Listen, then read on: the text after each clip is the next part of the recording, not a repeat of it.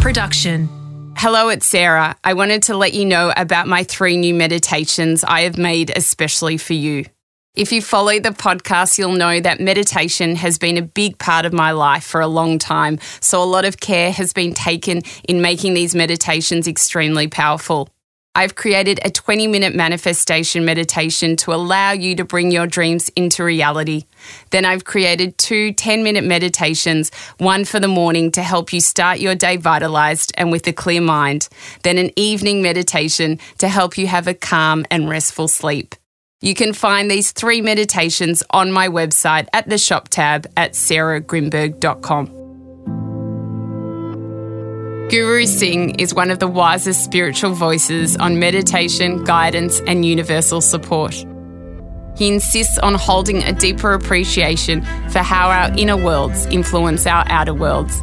He explores the art of stillness and shares what he and others are learning about the space between thoughts and how our brains take care of our bodies. Seeing the world through his eyes, we understand that there is no such thing as yesterday, only here and now. In this intimate conversation, we discuss the power of purpose and how to find it, meditation, and embracing who we truly are, not a version of us that others want to see. Being satisfied and fulfilled in each moment while knowing we can get even better. Because enlightenment is not a condition, it's a pathway that is constant and continuous.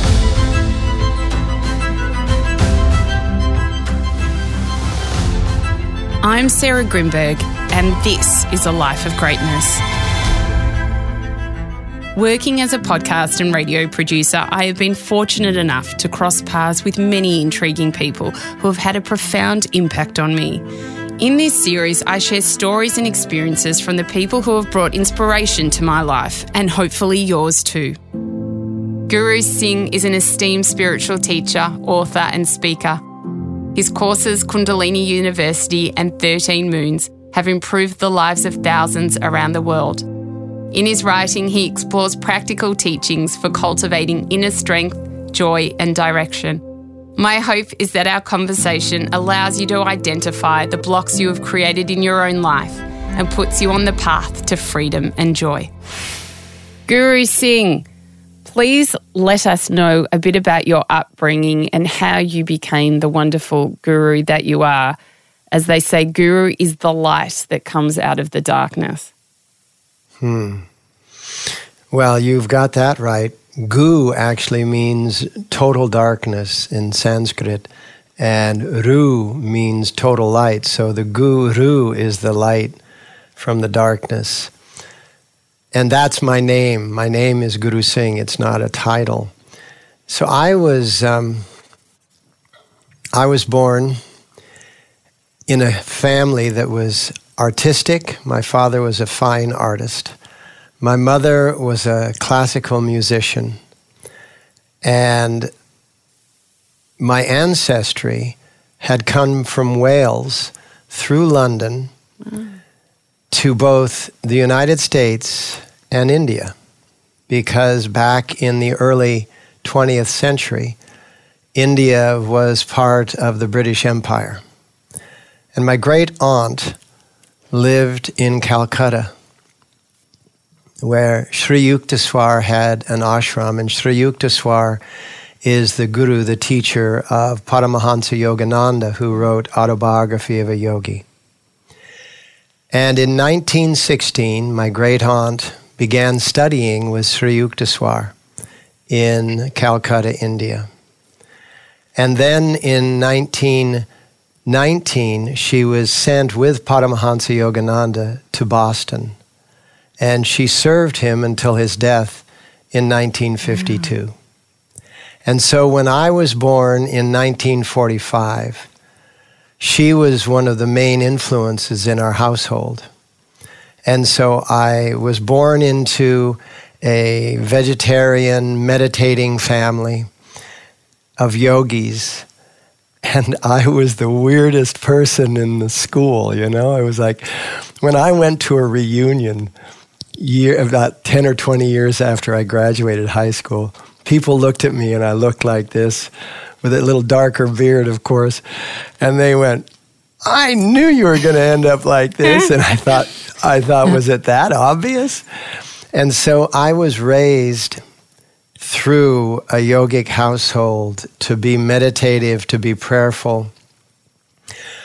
I was a recording artist in the 1960s. I was stationed in San Francisco. I went through the 60s as one of those who didn't do drugs and didn't do alcohol because I had my background in meditation that kept me at that level of conscious awareness that I didn't need anything else to try to assist it. So that's the thumbnail sketch. Wow. And then I was married in 1974. My wife and I have 2 beautiful children. We have 3 beautiful grandchildren. And so we live a life of incredible spiritual opportunity as well as a fully engaged life in the world itself. That's remarkable. Your upbringing sounds like something that I would have loved. Was it fantastic? And I know, like you mentioned, you would have been quite different to the other kids at school. Was that hard at all? Oh, yeah. And so I tried to mask it. I got good at sports. I got good at music. I got good at acting. I got good at the things that they would judge you by. And I got good grades. I figured out how to get good grades really quickly. And so I managed to sort of work with all of the things that are going to be judging you in life, your peer group, your elders, your family. Of course, my family was very non-judgmental, but I worked with all of those things to try to master them, and that's what I look back on that and I say, well, thank goodness I had to try to mask my way through my childhood. Not that I was being false or phony, but I was trying to be excellent so that I could be accepted. And yes, it was difficult because there were things that I couldn't do just because I knew inside that it wasn't appropriate. And so that stood in the way of a lot of moments that could have been detrimental, I guess, if you look back on it years later. But they were moments that you thought would be really exciting in the time. Yeah. What were the sort of spiritual teachings that your parents brought you up with? Well, there was a lot of Buddhic teachings, a lot of Vedic teachings, a lot of Christian teachings, a lot of the mystical Christians. My mom was a big advocate of the mystical Christians. And so we had a sort of a confluence of all different pathways. And that is one of the reasons why I was so attracted to the Sikh faith. Not that that's the only faith that I am. I consider myself to be a Sikh, a Christian, a Jew, a Jain, a Hindu, a Buddhist, a Muslim, and on and on and on. I consider myself to be a human. Yeah. And all of the other spiritual or religious components are part of my life. It's so interesting because I would consider myself to be the same. I mean, Judaism is what I was brought up with, but at the same time, all the other teachings have played a really big part in my life, and I just think they're so profound. And I think as well, like, you can take little bits from all of them if what you like about them and just practice them in your everyday life. For me, that works. Yeah, isn't that what Rumi was always talking about? He was always talking about the little bits of each pathway. Absolutely. Coming together to form yours. And it's so fulfilling. I know that people do strictly follow one, but I think there is something in you can have your religion, but then to be open to listening about other different religions or spiritual teachings, it just enriches you so much. And just to hear stories is such a fabulous thing. I look at it a little bit like automobiles. When you land in a city, if you take an airplane, you have to rent a car. And it's a car that you've never driven before. But the purpose of the car is not that you're familiar with the car or that you've driven it before or that you like it a lot. The purpose of the car is to get you to where you're going. And I look at spiritual paths as that, is that they're a vehicle that get us to where we are to go. And in doing so, we can have our favorites. We can own our favorite back at home, and we can participate in others. And when other people give us a ride, they give us a ride in their car. And so we have to then experience something that they are enjoying and loving. And, there's a saying that beauty is in the eyes of the beholder. And so you can take that not just in physical beauty, but the beauty of this vehicle or that vehicle or this religion or that religion or this person or that person. And if you see beauty in all situations, because beauty is in the eye of the beholder, that means that you're experiencing that beauty, you're experiencing that joy. You're giving yourself the opportunities to have those incredibly glorious experiences. Yeah. So that's what I hear you saying, and that's what I feel too. Absolutely.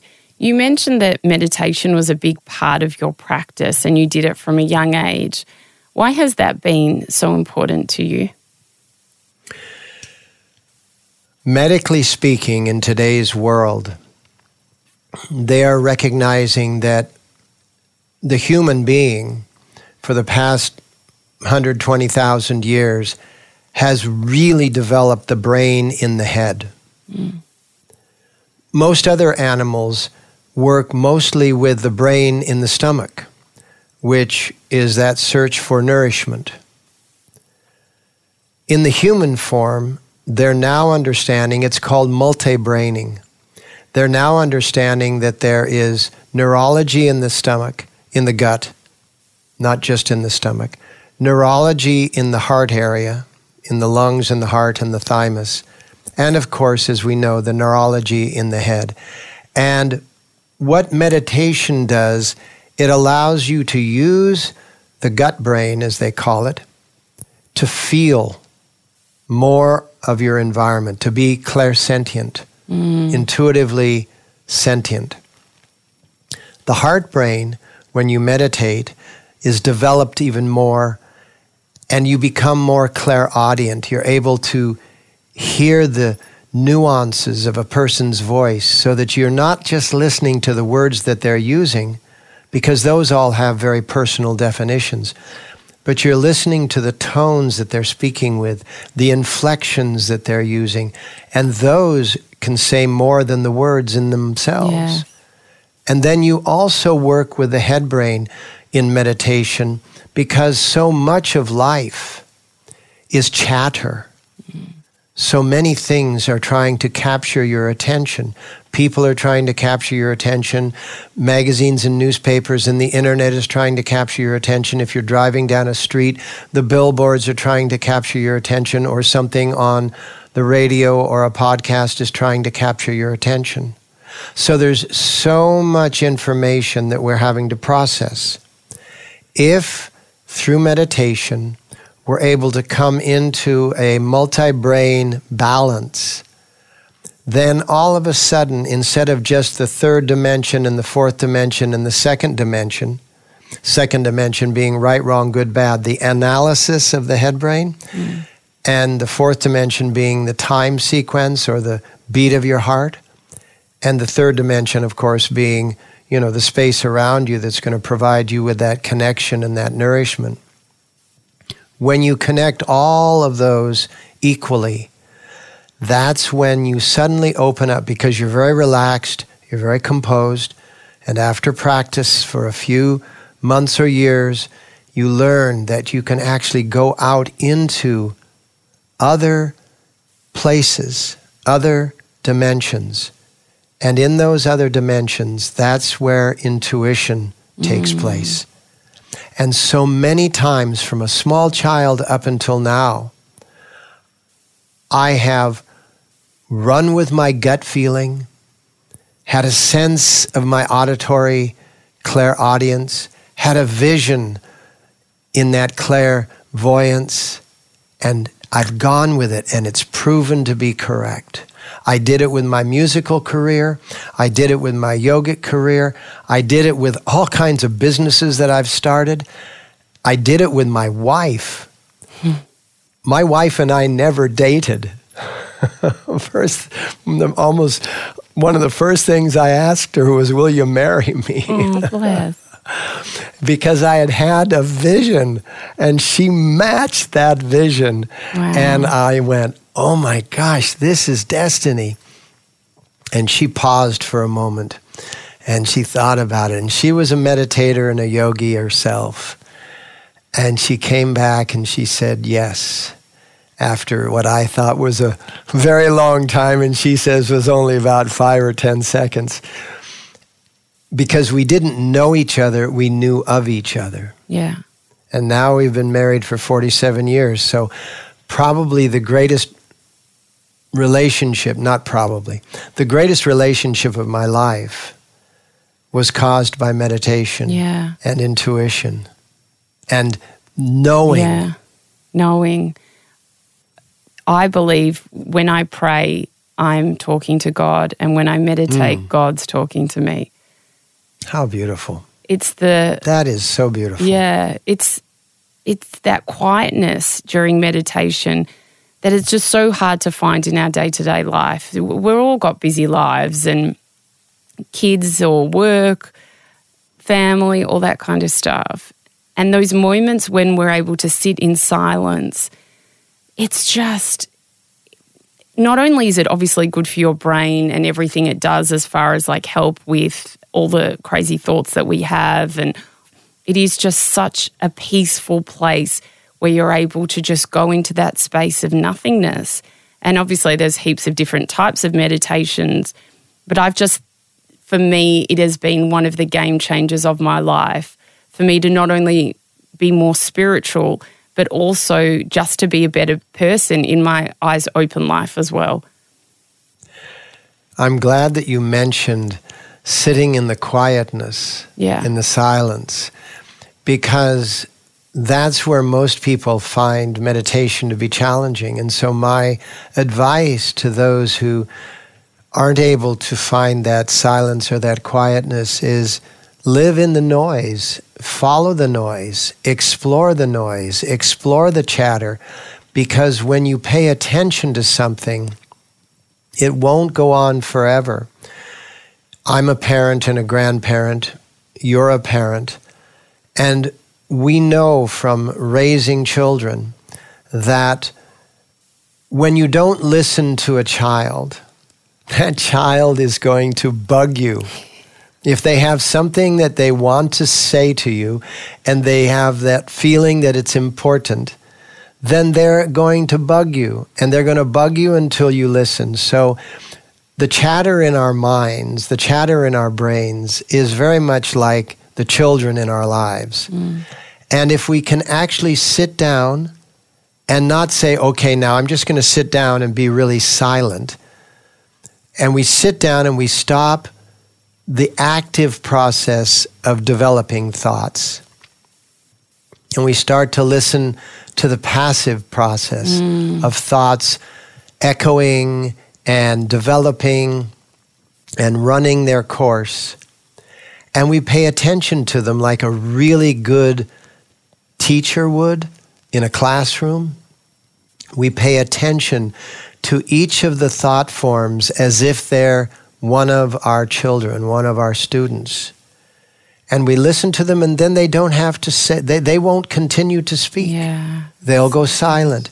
And the more of those thought forms that begin to go silent, all of a sudden you end up in a quiet time. Yeah. And that's, sometimes I use mantra, sometimes I use background music, sometimes I just say, I am going to meditate while I'm taking a walk or while I'm taking a hike. You could meditate while you are swimming. You could meditate while you are doing so many different things. And the other thing that is very important in meditation, and mindfully so, is to be aware that you are breathing. And begin to breathe intentionally. And so if you just inhale, feel it in your nose, feel it in your throat, feel it in your chest, feel it in your gut, because if you're breathing properly, when you inhale, the belly goes out and the chest drops down. When you exhale, the belly goes in and the lungs empty out. And so many different forms of meditation. It's a little bit like food, you know? Yeah. You can have any kind of food and you can flavor it yourself and make it the way you want to make it. It's so true. And it's very interesting that you talk about all of the insights that you had during meditation that were life-changing for you. And I feel like I had the same. And it goes on to what I want to discuss a bit about purpose, which is in my meditation, I had the idea of this podcast I'm doing now, which has been life-changing, not only for myself, but for a lot of my audience as well. I had the idea of getting this prolific spiritual teacher on in my early days of starting the podcast, which also very much changed the podcast in a great way. There are just so many insights that have come to me during meditation about my life's purpose that I'm unsure of if I would have found that when I was in the noise of the world and my day-to-day way of being. And I want to discuss with you, Guru Singh, why purpose is an important part of our life and our journey on this earth. Purpose is like a place to go. When you get in your car, if you don't have any place to go, you're just driving around. And that's okay. However, at some point in time, you will want to go someplace. Purpose is like a map and a place to go with a map. And one of the things that I find to be very, very true almost universally is that if you decide on a purpose, it's igniting a couple of things inside of you: self-value, faith, and trust. Once those are ignited, that purpose may change. But when it changes, just as when you've changed in your career and I've changed in my career, when it does change, you have the same faith and the same trust that you can make that change. You can switch. There's a saying that you can't turn a stalled car, a car that's not moving. You can't turn it around. And so even though you may not know what your purpose is, as long as you start moving towards a purposeful nature, you will start receiving those indicators. And they may be in that noisy brain that starts to get a little more quiet as you try to meditate from time to time.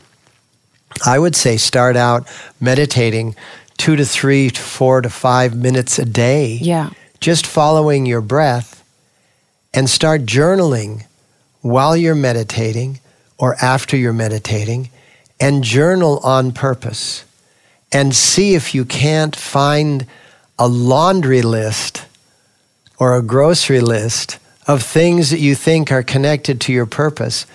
And then they will all begin to merge together and form a primary one and a secondary one. And that's when you can start exploring those. It may not end up being the one that you're going to have forever, but as I said before, your vehicle is now moving with faith and trust, and you begin to understand that you can change if you need to. How how do you think people know when they've found their purpose? Like, I mean, for me, I feel like it was obvious. It was a feeling where I was telling you before we started this podcast that I used to produce a lot of other amazing podcasts, and that could have been my career, and I would have been very happy with that because I was dealing with great people, working on great content. But then I found a life of greatness and I developed that, and that feeling to me was something that I'd never felt before, that it just blew me away, the love that I have for this podcast and the community I've built. Is it that simple for most people? Do most people get that, wow, this is where I feel almost like at home? At home is a good sensation. I would say that you would either follow the feeling, which you've just described very eloquently, or you would follow the words.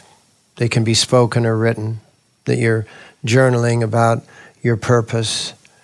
Or you can follow the vision that you have if you see something that you like and you say, I'd like to do something like that. What it requires is an openness to learn from others, an openness to admire others, even an openness to be a bit envious of others.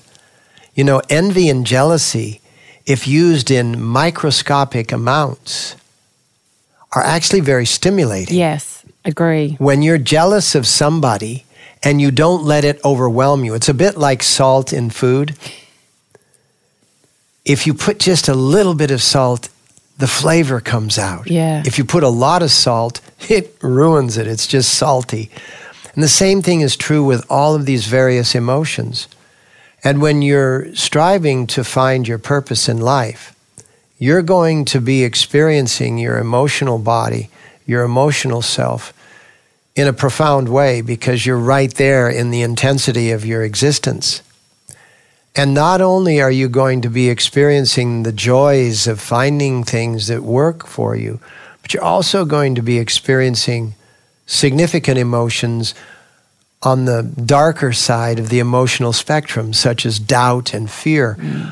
I mean, when you step out into a world that feels like home to you, but it's brand new to everybody else, you're filled with a sensation of, this is scary. I can remember I wanted my whole life to be a performing artist. And I started piano at the age of 5 and violin at the age of 7 and guitar at the age of 10 or 11. And when I landed a recording contract with a major record company and I started being put out on stages in front of thousands of people in the audience, I was petrified. My glorious dream that I had just, admired for so long was coming true. And it was scaring the bejeebers out of me. And so consequently, you have to be able to navigate all sides of your emotional being when you are in pursuit of your true purpose. Because, and by the way, this is one of the reasons why so many people don't want to go for purpose. They just want to go for security or safety, financial security or safety in their sensation, because it becomes too overwhelming. And so what I would like to say to those people that are listening,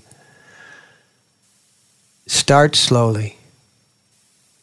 The only way that you can get out of the need for security and safety and find true safety and true security is by going very, very slowly so that the subconscious does not make a radical correction when you get outside of your familiar zone.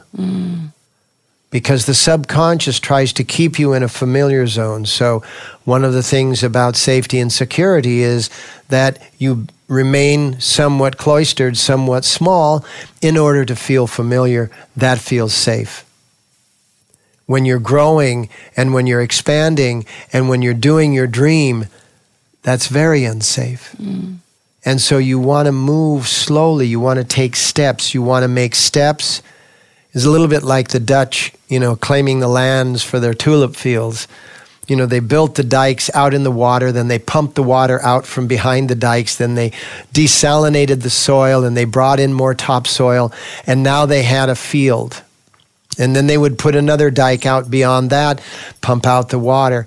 That's kind of like the growth from being small and needing security to being able to live your life on purpose, in a purpose-filled sensation that is extremely fulfilling, but sometimes feels a bit dangerous. That's so wonderful.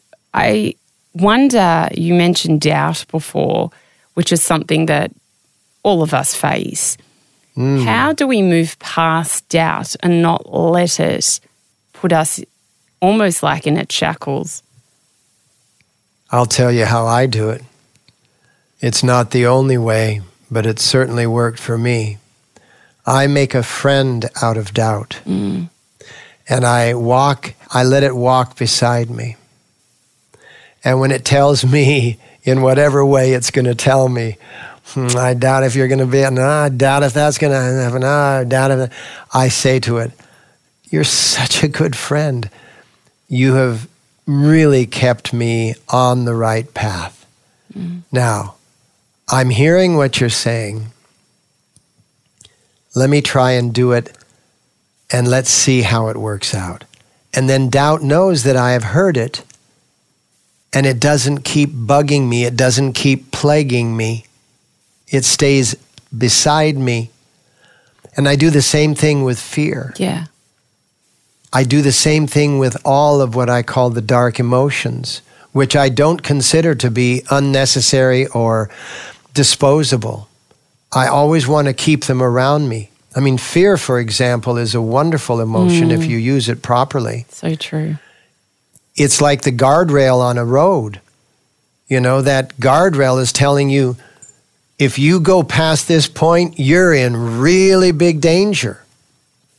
And so you respect that fearful guardrail. And you hope that it's on the roads that you travel so that you always know where you have to be in your lane. And so I do what I call, and I learned this in my shamanic days. I wrote a book called Buried Treasures, and it's about my experience with an indigenous group of people in way, way, way back in the unexplored areas of the Copper Canyons of Mexico. And one of the things that they taught me was that you hold what is called counsel with your emotions and with your insights and with all of those things that in a literal world you would be journaling on. Yeah. You would be writing about, perhaps.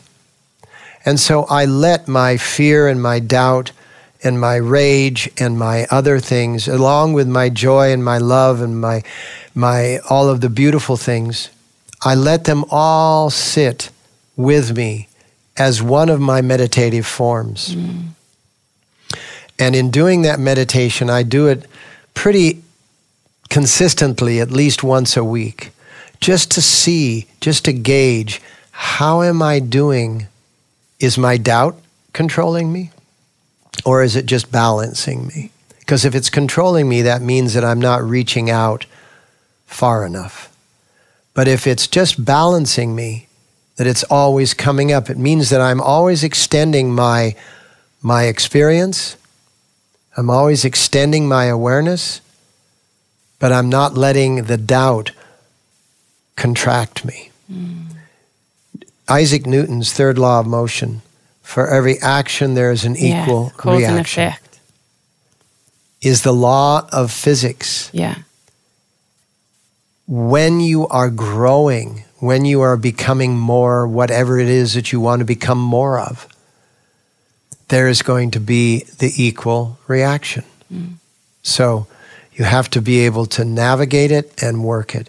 It's why airplanes are shaped the way they are, because they're flying at 500-600 miles an hour through the air.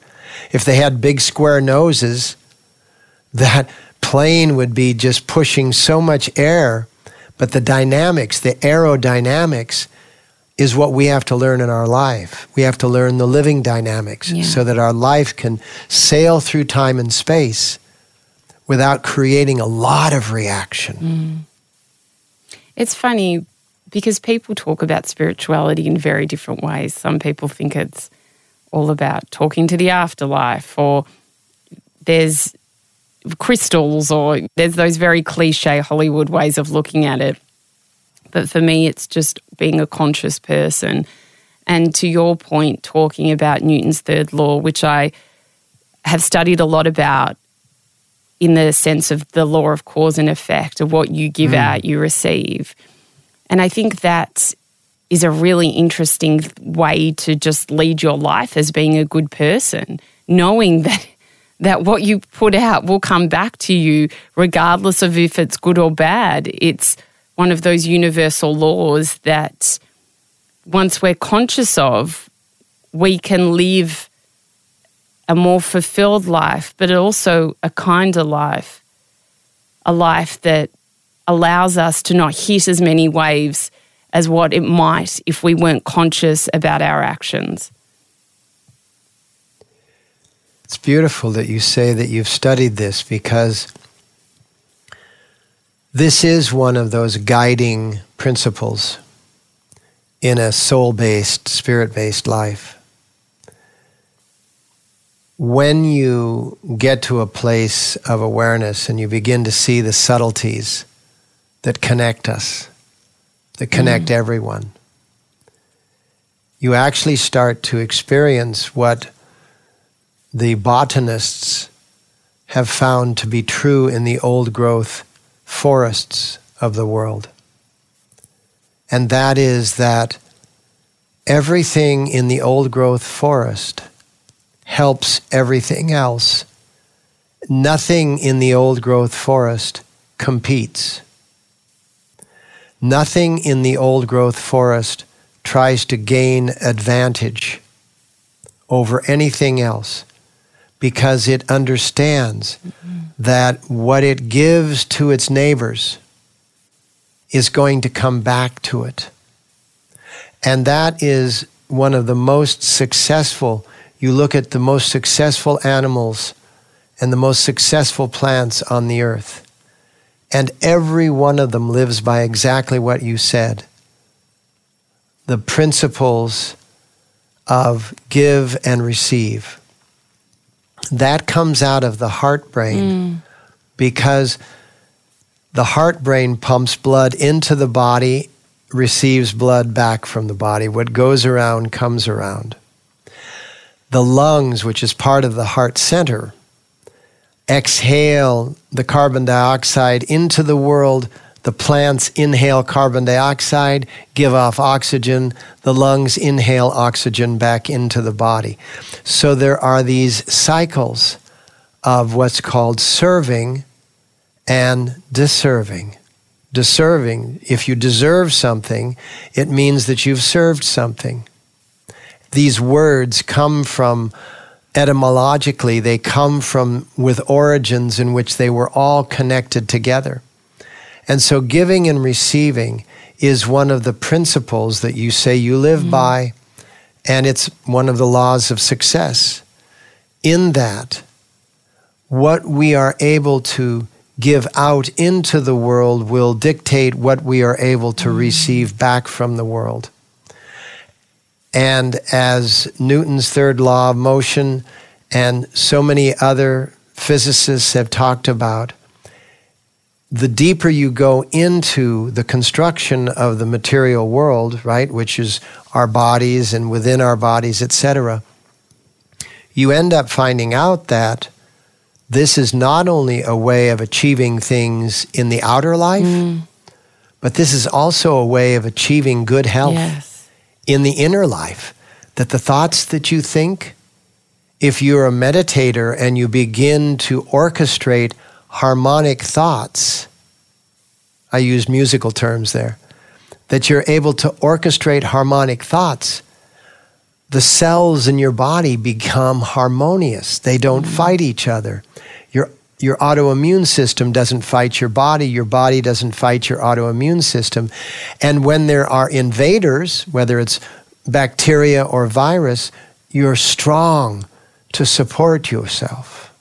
It's really, really the idea of where we've come to here in this conversation of giving and receiving is huge in today's world, because in today's world there is so much unconsciousness, the unconsciousness of wars, the unconsciousness of violence, the unconsciousness of cruelty, the unconsciousness of bigotry, the unconsciousness of sexism and of racism and of all of these events that are very hierarchical, not at all equal, and not at all understanding that what goes around comes around.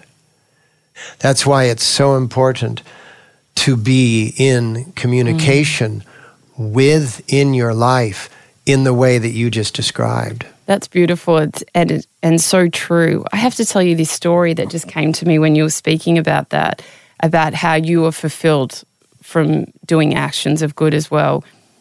Last week, I was just doing some errands and I'd parked my car and I looked to the side and I saw a boy that, I don't know, maybe he was a teenager who was homeless and he was sitting outside a shop. And so I thought to myself, I was going into a deli and I'll buy him something and I'll give it to him.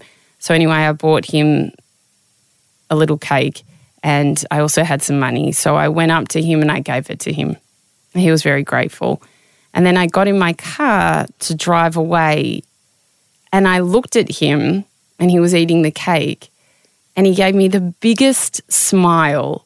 And I honestly, it just brought tears to my eyes. And when I came home and meditated that day, I meditated on his smile. And the fact that it probably fulfilled me more than it fulfilled him.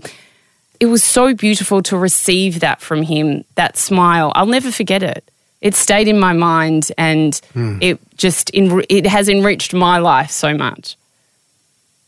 Well, here you are talking about a homeless boy somewhere in Australia.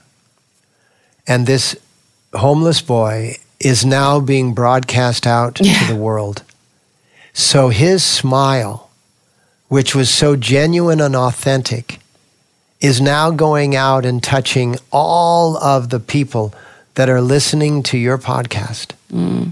Can you imagine in the subtle ways what benefits that is going to give him in return?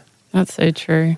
It's the law. It's not a philosophy. Cause and effect is a law. It is, I mean, you can't say it any more dramatically than that it's not something that I hope it works or maybe it works. No, it works because it is the law. Just like if you mix blue paint with yellow paint, it is the law that you're going to get green paint. It's not like maybe. And so that homeless boy, because he gave you that incredible benefit, is going to be receiving benefit in some ways over some days, weeks, months, years.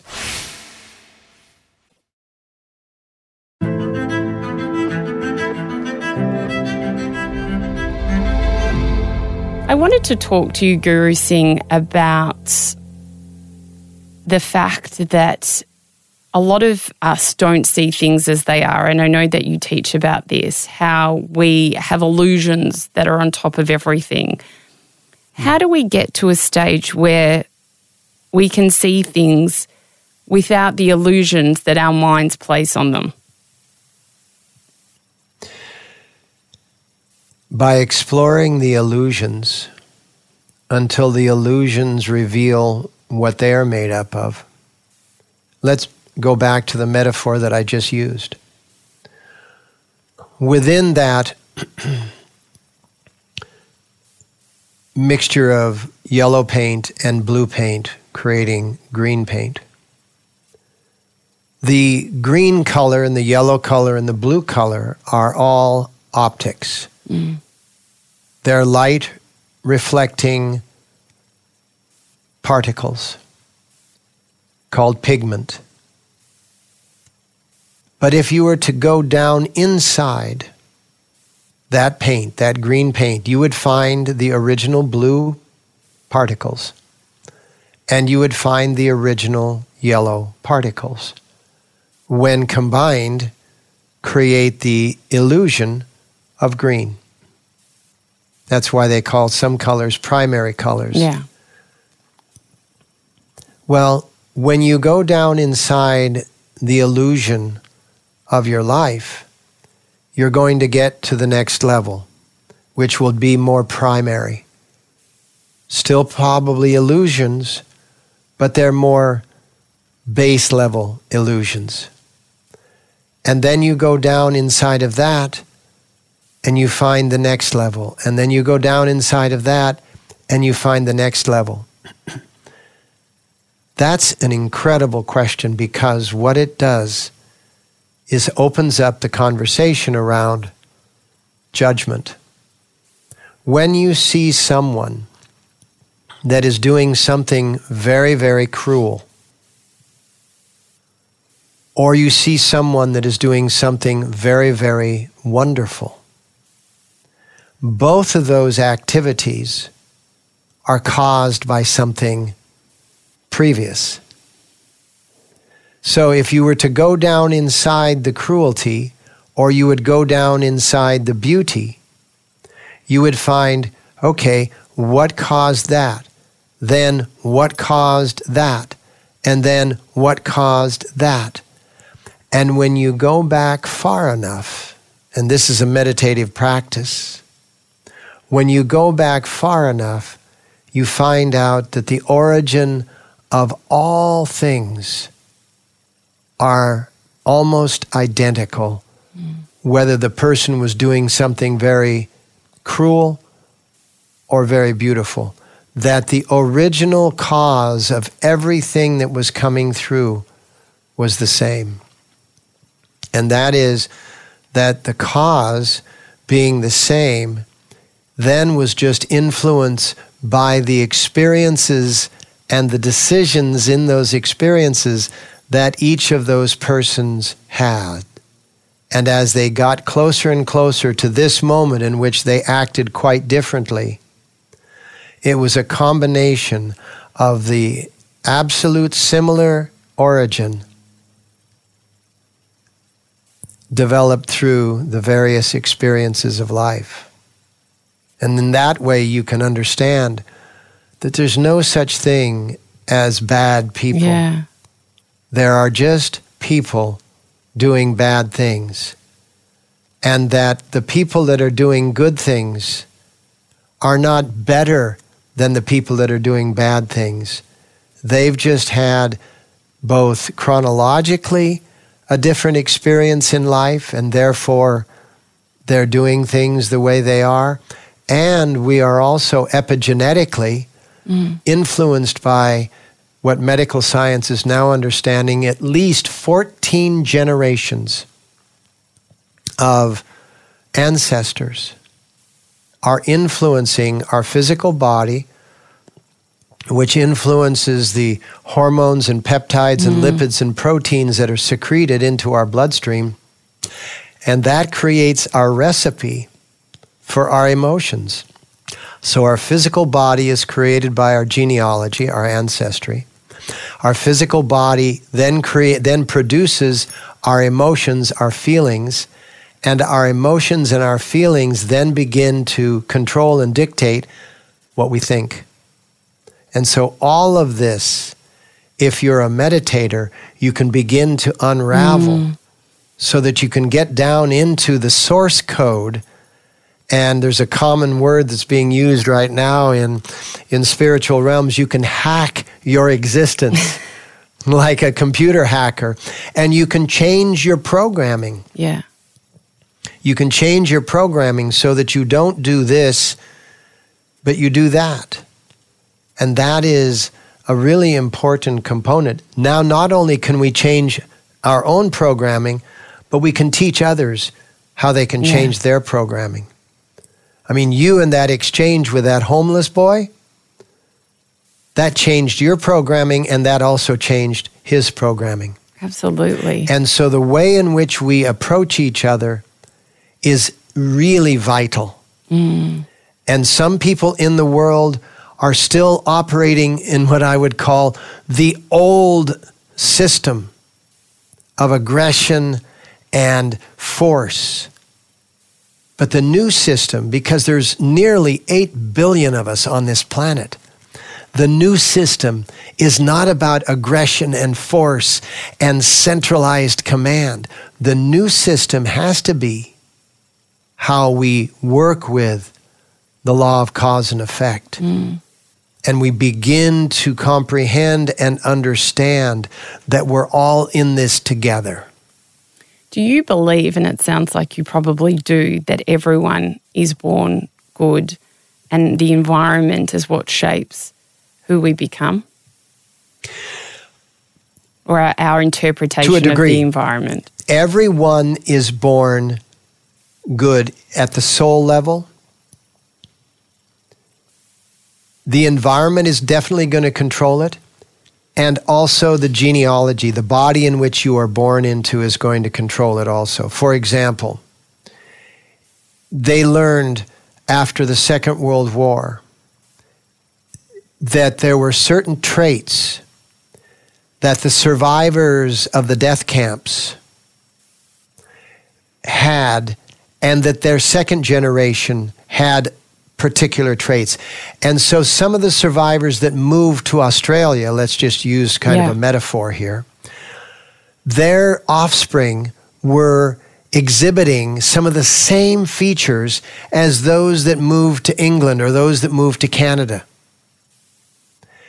And so the scientists started to study, and this is what developed the science of what's known now as epigenetics, that our emotions are imprinted into our DNA. If we have traumatic experiences, they're imprinted into the DNA. If we have extremely phenomenal, glorious experiences, it's imprinted into the DNA. And that gets passed on through the generations. So we aren't all born equal, but at a soul level we are.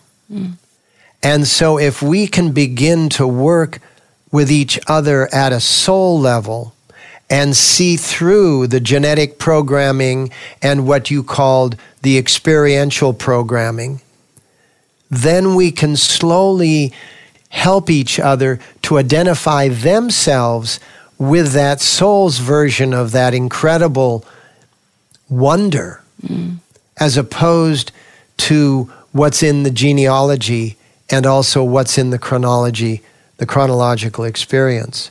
That's what true teaching and true growing is going to need as part of the curriculum.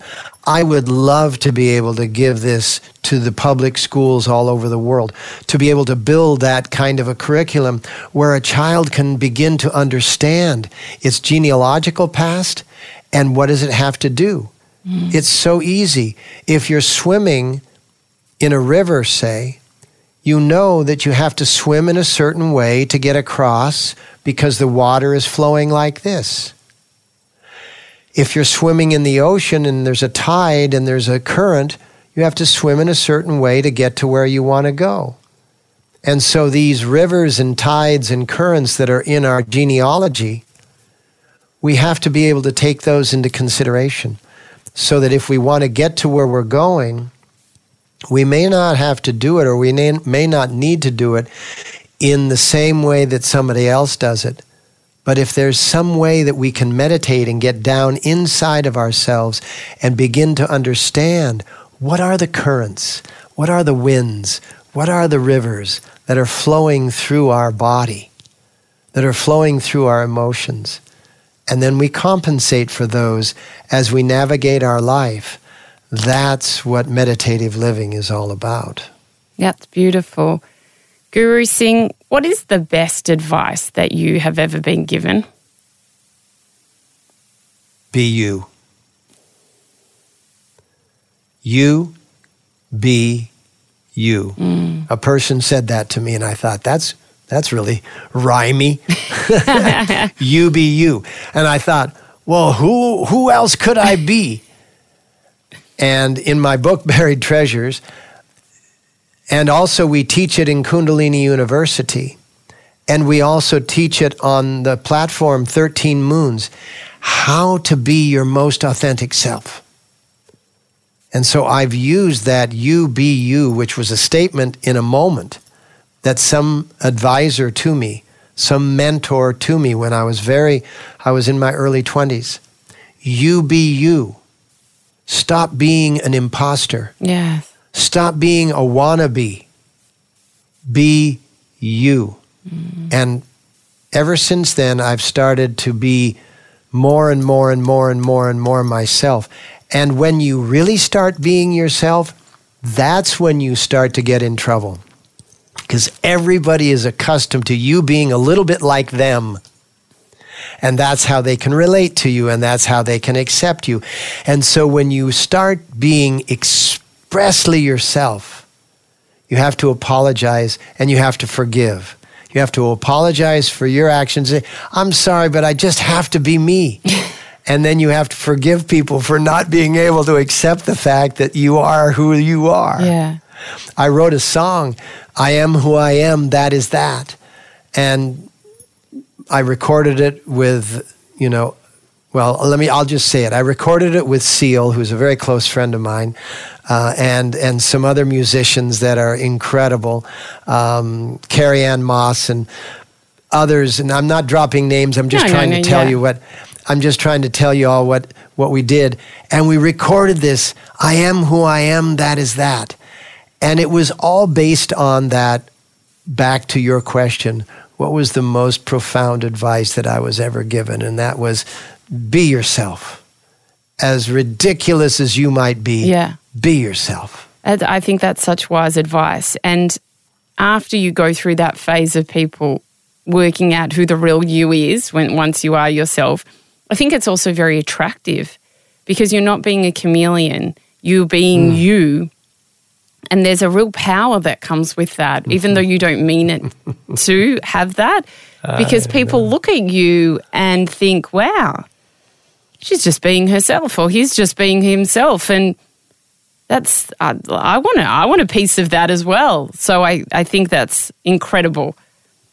You've just, in your own way, recited a definition of mastery that I read one of my times when I was in India. My wife and I have spent a great deal of time in India. And one time when I was in India, I was reading in this book, and it said, a master, whether it's a man or a woman, is the person who is the same person, whether they have won the lottery or they're getting a parking citation, a parking ticket. That their response is exactly the same because they're always themselves. Yeah. Wow. That's awesome. I got a parking ticket. Wow. I won the lottery. It's just all the same. Yeah. I love that. What's the lesson that has taken you the longest to learn? The lesson that is taking me, because I haven't fulfilled it yet. The longest to learn is to work through the epigenetics that have come through my ancestry.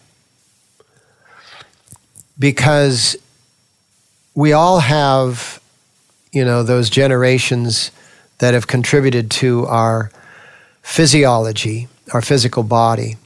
And because physiology then produces the emotions and the feelings, and then that produces the thoughts, that our ancestry is still speaking through us. It's still echoing through us. And so there are certain things that have happened, that did happen back in my distant past that can still reach in through my day-to-day experience and cause me to have reactions that are completely unconscious. In other words, they're like knee-jerk reactions. And I'm working every single day, week, month, and year to help to resolve those. We all have those, and we all have to realize that when we can resolve those, when we can dissolve those and their influence, we can reach the stars. We can be the phenomenon that we are all meant to be. What's your favorite prayer or mantra or saying? Oh, that came back right away. My mother raised me and my sister with a prayer of the Buddha. Yeah. And translated into English, it is, and she would recite this to my sister and I every single day. The places you are to go, you shall go. The people you are to meet, you shall meet. The things you are to say shall form on your lips as you speak. And that which you are to achieve is already done. Oh, beautiful. And that, by the way, relates back to what you said, what goes around comes around, the law of cause and effect. Because in the physics of infinity, time and space are one moment and one point. There can be no direction, there can be no segmentation. That's what the physics of infinity, known by Tesla and Einstein and all the great scientists have all discovered. That everything is everywhere, always. And that means that what you are to achieve is already done. You just have to walk through the time and space to get to it. That's beautiful and very true. And if you have the faith and trust to keep on walking through the time and space, you will get to it more quickly than if you take detours of doubt without reconciling your doubt. So don't think that you can't have doubt. No, you can have doubt. But you need to sit with the doubt and reconcile the doubt, and then you can move forward with the doubt, helping to guide your way. Beautiful. What's the most mystical experience that you have ever had? I died when I was 20 years old in the University of Washington Hospital because I had appendix rupture and peritonitis set in, and I was dead without a breath or heartbeat for 1 minute and 45 seconds. And in that moment, I went out into the netherworld, and I met some people that I would meet on Earth several years later, back in the way outback of Mexico's Copper Canyons. And that is how the book Buried Treasures starts, is with that death experience. Wow. What did they say to you when you met them? They said that I was being an imposter, and you be you. So you just found out who told me that which you said. What is the most profound advice? And that's changed your life. Yeah, it changed my life. I mean, because, they say the dominant fear in everyone's life is the fear of death. So when you've already done it, you kind of don't have to be afraid of that. But the only thing I was then concerned about was the fact that I would then die again before I had fulfilled my purpose. And so that meant that I had to live on purpose every day, which of course I haven't done perfectly. I'm not trying to claim this perfection here. But that does drive my life. I have to be able to live on purpose, and I have to be able to live in that incredible state of purpose-driven life each day, because obviously we never know when that final day is going to be. Beautiful. Guru Singh, what is a life of greatness to you? A life of greatness to me is being in a state of satisfaction in every moment while still being propelled or driven in a non-vehement way, more of a gentle drive to continue to improve. Being satisfied and fulfilled in each moment while knowing we can get even better. Because enlightenment is not a condition, it's a pathway that is constant and continuous. Yeah. Guru Singh, I have enjoyed this conversation immensely today. Thank you so much for sharing your wisdom. I couldn't have enjoyed my afternoon and your morning more. It's so good to meet you and your purpose, and let's do it again. Absolutely. Thank you so much. If you've enjoyed this episode, then I'd love you to join my community on Instagram at Sarah Grimberg, where we post videos and behind-the-scenes footage of each recording. You can also join my private Facebook group, Live Life Greatly, where we discuss the content in this episode and many more, as well as give advice and tips on how to live a life of love and meaning. To purchase my ebook, Finding Greatness, head to sarahgrimberg.com. And if you love what you heard, then we'd love you to hit subscribe on Apple Podcasts or your favourite podcast app and leave a 5-star review. It will help us share this wisdom with others. A Life of Greatness's executive producer is me, Sarah Grimberg. Audio producers Matt Curry and Nicola Sitch. Special thanks to Grant Tothill for bringing this dream to life. For more episodes, search A Life of Greatness podcast, download the new Listener app now, and listen for free. Listener.